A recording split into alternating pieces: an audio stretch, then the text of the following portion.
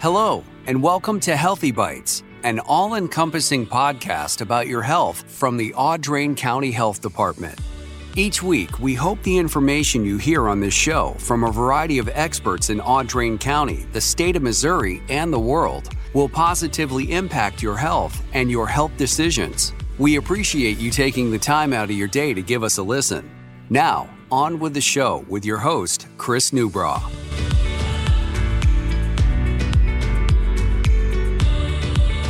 Thanks and welcome to another edition of the Healthy Bytes podcast here at the Audrain County Health Department. And I'm your host, Chris Newbraw. And it's our first repeat, actually it's our second repeat guest. Our first repeat guest was Craig Brace, our administrator here. But I'm bringing back our medical director, Dr. Simon McKeown. How are you, sir? Good morning, Chris. How are you? I'm doing good, doing good. We wanted to talk with you today and just kind of get an update of COVID here in Audrain County. How are we doing? Thank you for inviting me on, Chris. Thanks for asking. You're welcome. Just a reminder about what I do. I'm a family medicine doctor. I'm the medical director of the walk-in clinic owned by Noble Health. Right. My clinic sees people for all kinds of walk-in issues, and obviously COVID is the number one concern that people have right now. Right. Sorry about that. I missed your title and everything. That's okay. My bad. So let's talk about COVID. How are we doing?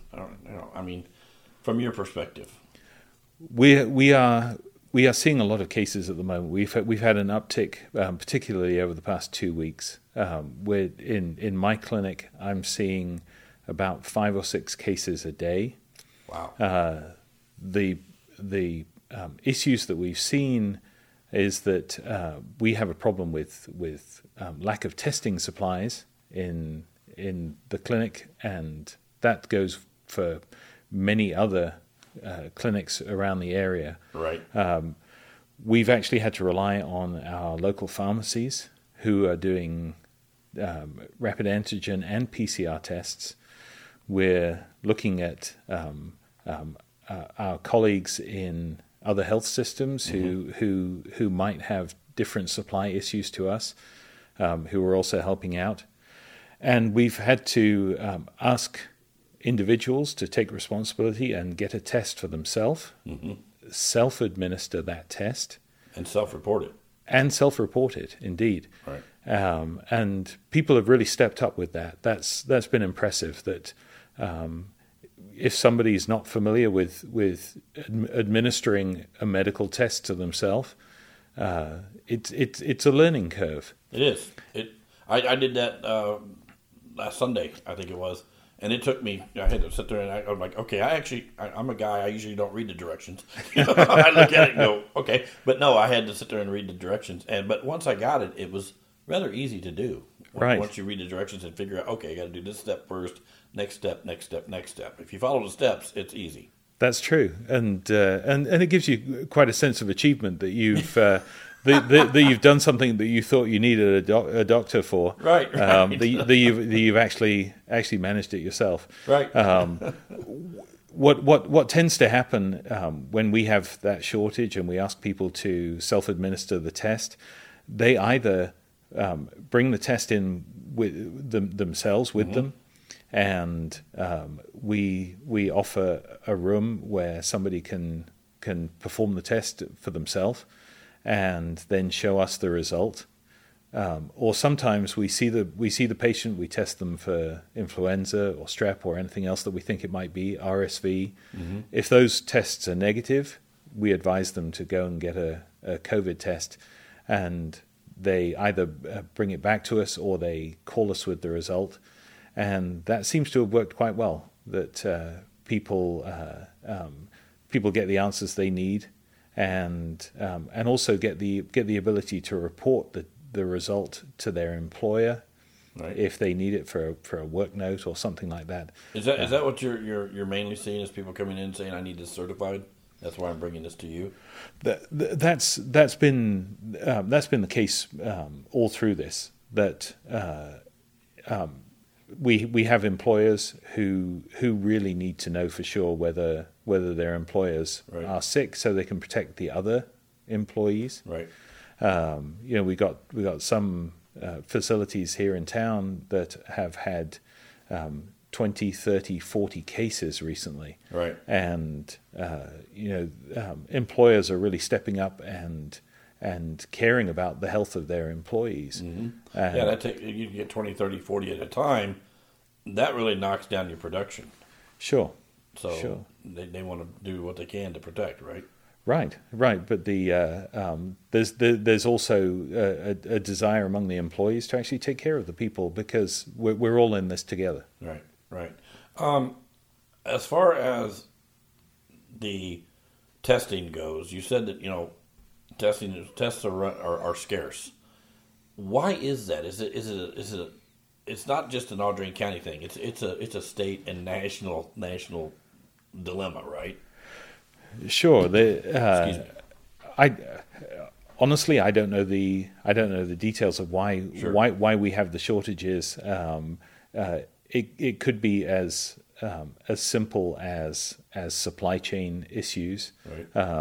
There are also decisions made as to the number of tests that are made available nationwide, and those decisions, I suppose you could call them political ones, but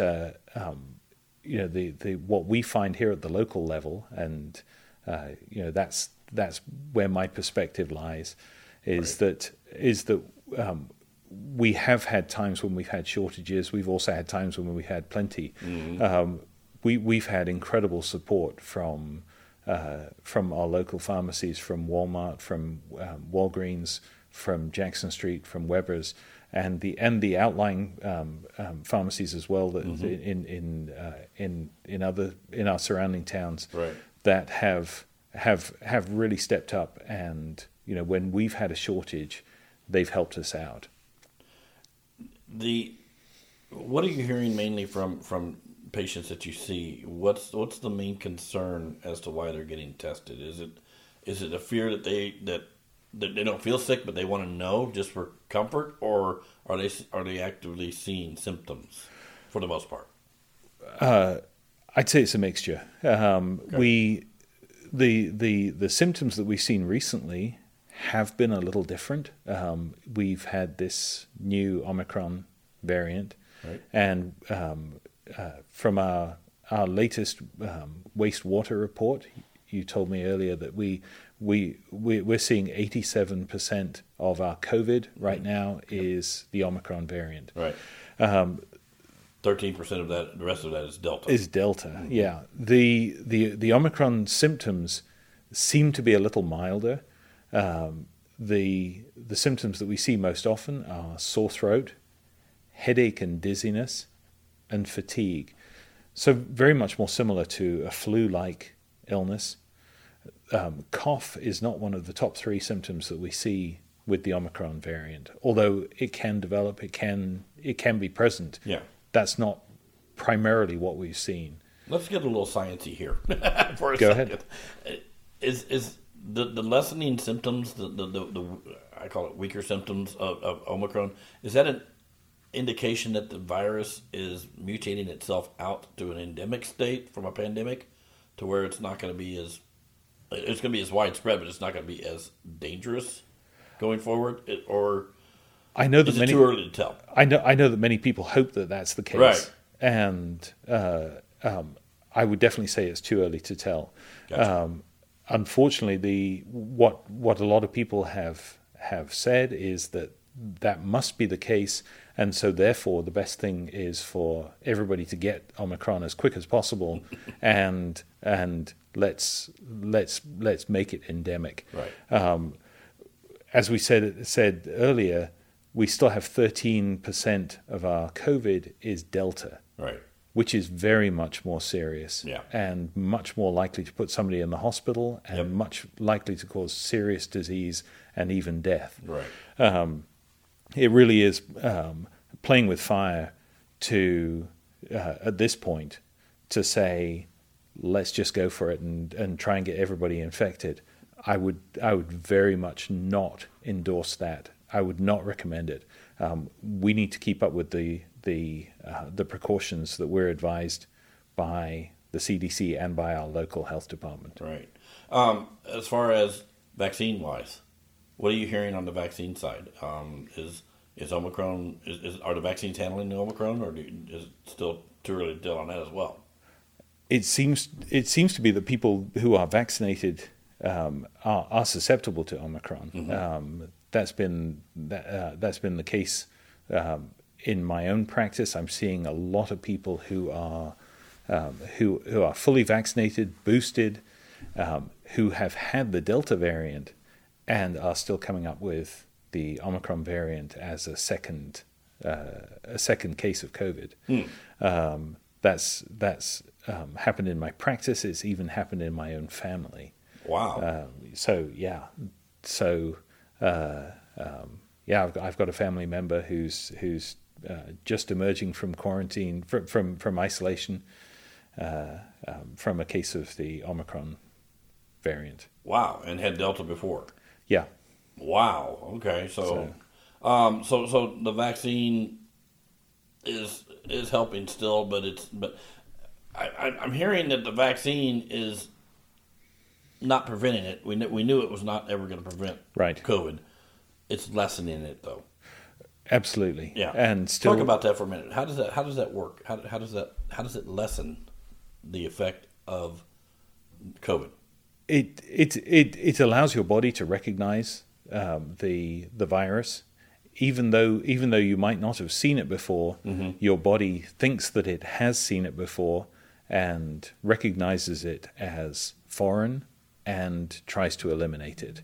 And so if your body can recognize the virus as an attack quicker, then your body can mount the defenses. If somebody doesn't have those antibodies, mm-hmm. then the infusion, such as Regeneron that mm-hmm. our hospital offers, that's a way of actually putting those antibodies into somebody when they can't mount them quick enough on their own. Okay. So trying to supplement the body's own defenses, basically. Right. We can't eliminate the virus as such. Mm-hmm. The virus is out there. It's just that when it gets into somebody, we need people to fight it as quick as possible so it can't create serious disease. So, just to reiterate how this vaccine works, you get the shot. It teaches your body how to defend itself. It teaches your body what to recognize first. Then it teaches your body how to defend itself. Then it exits your body, correct? But it leaves behind the makings of future defenses. That's a good description, Chris. Yes, that's absolutely what happens. It teaches your body how to fight it when it actually encounters it. Okay, good. I just wanted to make that clear because there's a lot of people like, get the vaccine and it stops it. No, it doesn't stop it. It just helps you deal with it better. That's right. Exactly right. And we've seen encouraging numbers of people being vaccinated. In my own practice, I would say the majority of adults appear to have been vaccinated when I see them. Okay. Where do we go from here, Doc? We keep preaching, do the social distancing, do the masking still. Is that still viable and still needed? Looking back on where we started, mm-hmm. We're nearly 2 years into this this pandemic. Right. I started in my clinic with no knowledge and a lot of fear. Mm-hmm. We didn't allow people into the clinic. We actually wore full PPE and saw people out in their cars. And we had about 2 or 3 months in the beginning where, frankly, we were terrified. Right. We followed the news that was coming out. We adjusted our practice as new information became available. And so we were able to not relax, but be smarter about the way that we interacted with people. Over the 2 years, we've seen incredible developments in knowledge and understanding of the virus, of how to deal with it, about how people behave and how people act, about how we can best protect ourselves, but also protect our community, protect our mental health, protect our economy. I see continued development of knowledge and understanding over the course of this year, and we're at a very, very different point from where we were 2 years ago. Our community is rebuilding. It's finding ways that we can be together, but be together safely. We're finding ways that we can have the schools open and operating safely. We're finding ways in which we can protect the older people. It's remarkable how much we have all learned as medical professionals, as public health professionals, but also as people. Yeah, as lay people. Yeah, imagine 2 years ago that people would be administering complicated tests to themselves and then reporting them to public health. It's amazing. We've grown. Yeah. We've all grown.